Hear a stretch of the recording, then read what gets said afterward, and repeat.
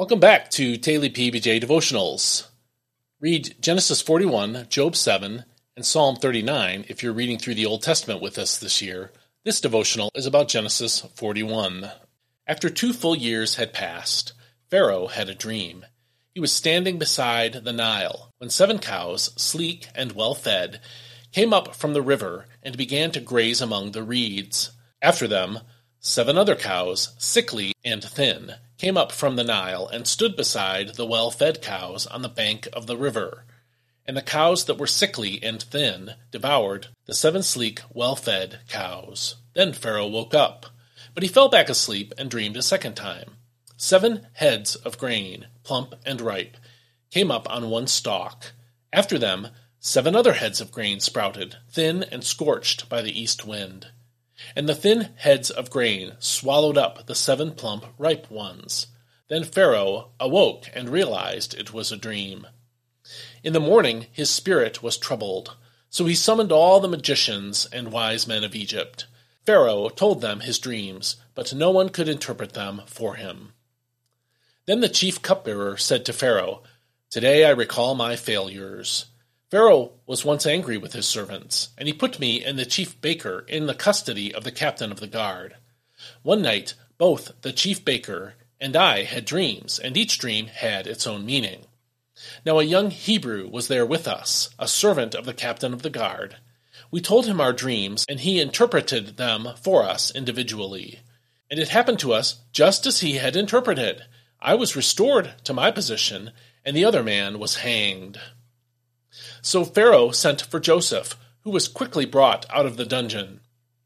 After he had shaved and changed his clothes, he went in before Pharaoh. Pharaoh said to Joseph, "I had a dream, and no one can interpret it. But I have heard it said of you that when you hear a dream, you can interpret it." "I myself cannot do it," Joseph replied, "but God will give Pharaoh a sound answer." Then Pharaoh said to Joseph, "In my dream I was standing on the bank of the Nile when 7 cows, well-fed and sleek, came up from the river and began to graze among the reeds. After them 7 other cows, sickly, ugly, and thin, came up. I have never seen such ugly cows in all the land of Egypt." Then the thin, ugly cows devoured the 7 well-fed cows that were there first. When they had devoured them, however, no one could tell that they had done so. Their appearance was as ugly as it was before.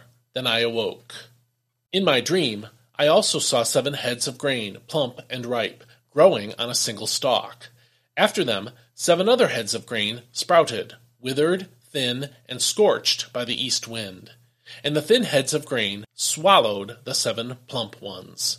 I told this dream to the magicians, but no one could explain it to me. At this, Joseph said to Pharaoh, "The dreams of Pharaoh are one and the same. God has revealed to Pharaoh what he is about to do. The 7 good cows are 7 years, and the 7 ripe heads of grain are 7 years. The dreams have the same meaning. Moreover, the 7 thin, ugly cows that came up after them are 7 years, and so are the 7 worthless heads of grain scorched by the east wind. They are 7 years of famine. It is just as I said to Pharaoh. God has shown Pharaoh what he is about to do. Behold, 7 years of great abundance are coming throughout the land of Egypt, but 7 years of famine will follow them. Then all the abundance in the land of Egypt will be forgotten, and the famine will devastate the land. The abundance in the land will not be remembered, since the famine that follows it will be so severe. Moreover, because the dream was given to Pharaoh in 2 versions, the matter has been decreed by God, and he will carry it out shortly. Now therefore, Pharaoh should look for a discerning and wise man, and set him over the land of Egypt. Let Pharaoh take action and appoint commissioners over the land to take 1/5 of the harvest of Egypt during the 7 years of abundance. Under the authority of Pharaoh, let them collect all the excess food from these good years, that they may come and lay up the grain to be preserved as food in the cities. This food will be a reserve for the land during the 7 years of famine to come upon the land of Egypt. Then the country will not perish in the famine." This proposal pleased Pharaoh and all his officials. So Pharaoh asked them, "Can we find anyone like this man in whom the Spirit of God abides?" Then Pharaoh said to Joseph, "Since God has made all this known to you, there is no one as discerning and wise as you. You shall be in charge of my house, and all my people are to obey your commands. Only with regard to the throne will I be greater than you."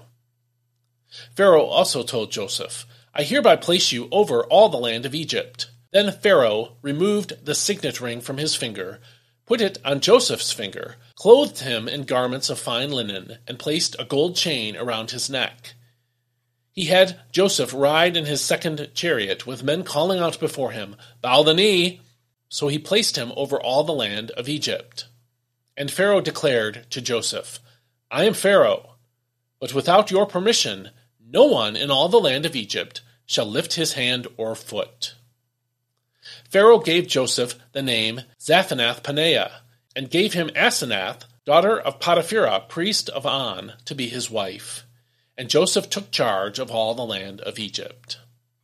Now Joseph was 30 years old when he entered the service of Pharaoh, king of Egypt. And Joseph left Pharaoh's presence and traveled throughout the land of Egypt. During the 7 years of abundance, the land brought forth bountifully. During those 7 years, Joseph collected all the excess food in the land of Egypt and stored it in the cities. In every city, he laid up the food from the fields around it. So Joseph stored up grain in such abundance, like the sand of the sea, that he stopped keeping track of it, for it was beyond measure.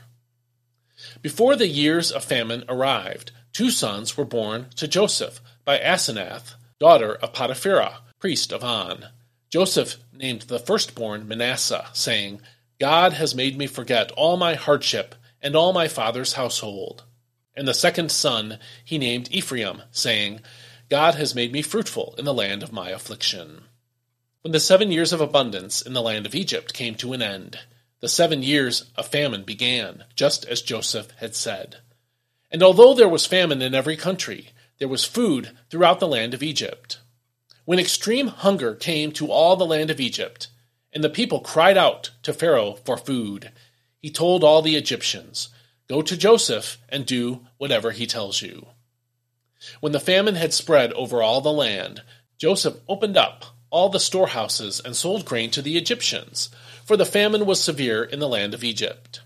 And every nation came to Joseph in Egypt to buy grain, because the famine was severe over all the earth. This is God's word. To me, the amazing thing about Joseph's story is not how quickly he rose after having so many down years and experiences. Throughout the painful parts of his story, we were told that God was with him and was blessing him. So it isn't surprising that things turned around for him so quickly. What's amazing is how grateful and God-honoring Joseph was during his vindication, which we read about today here in Genesis 41.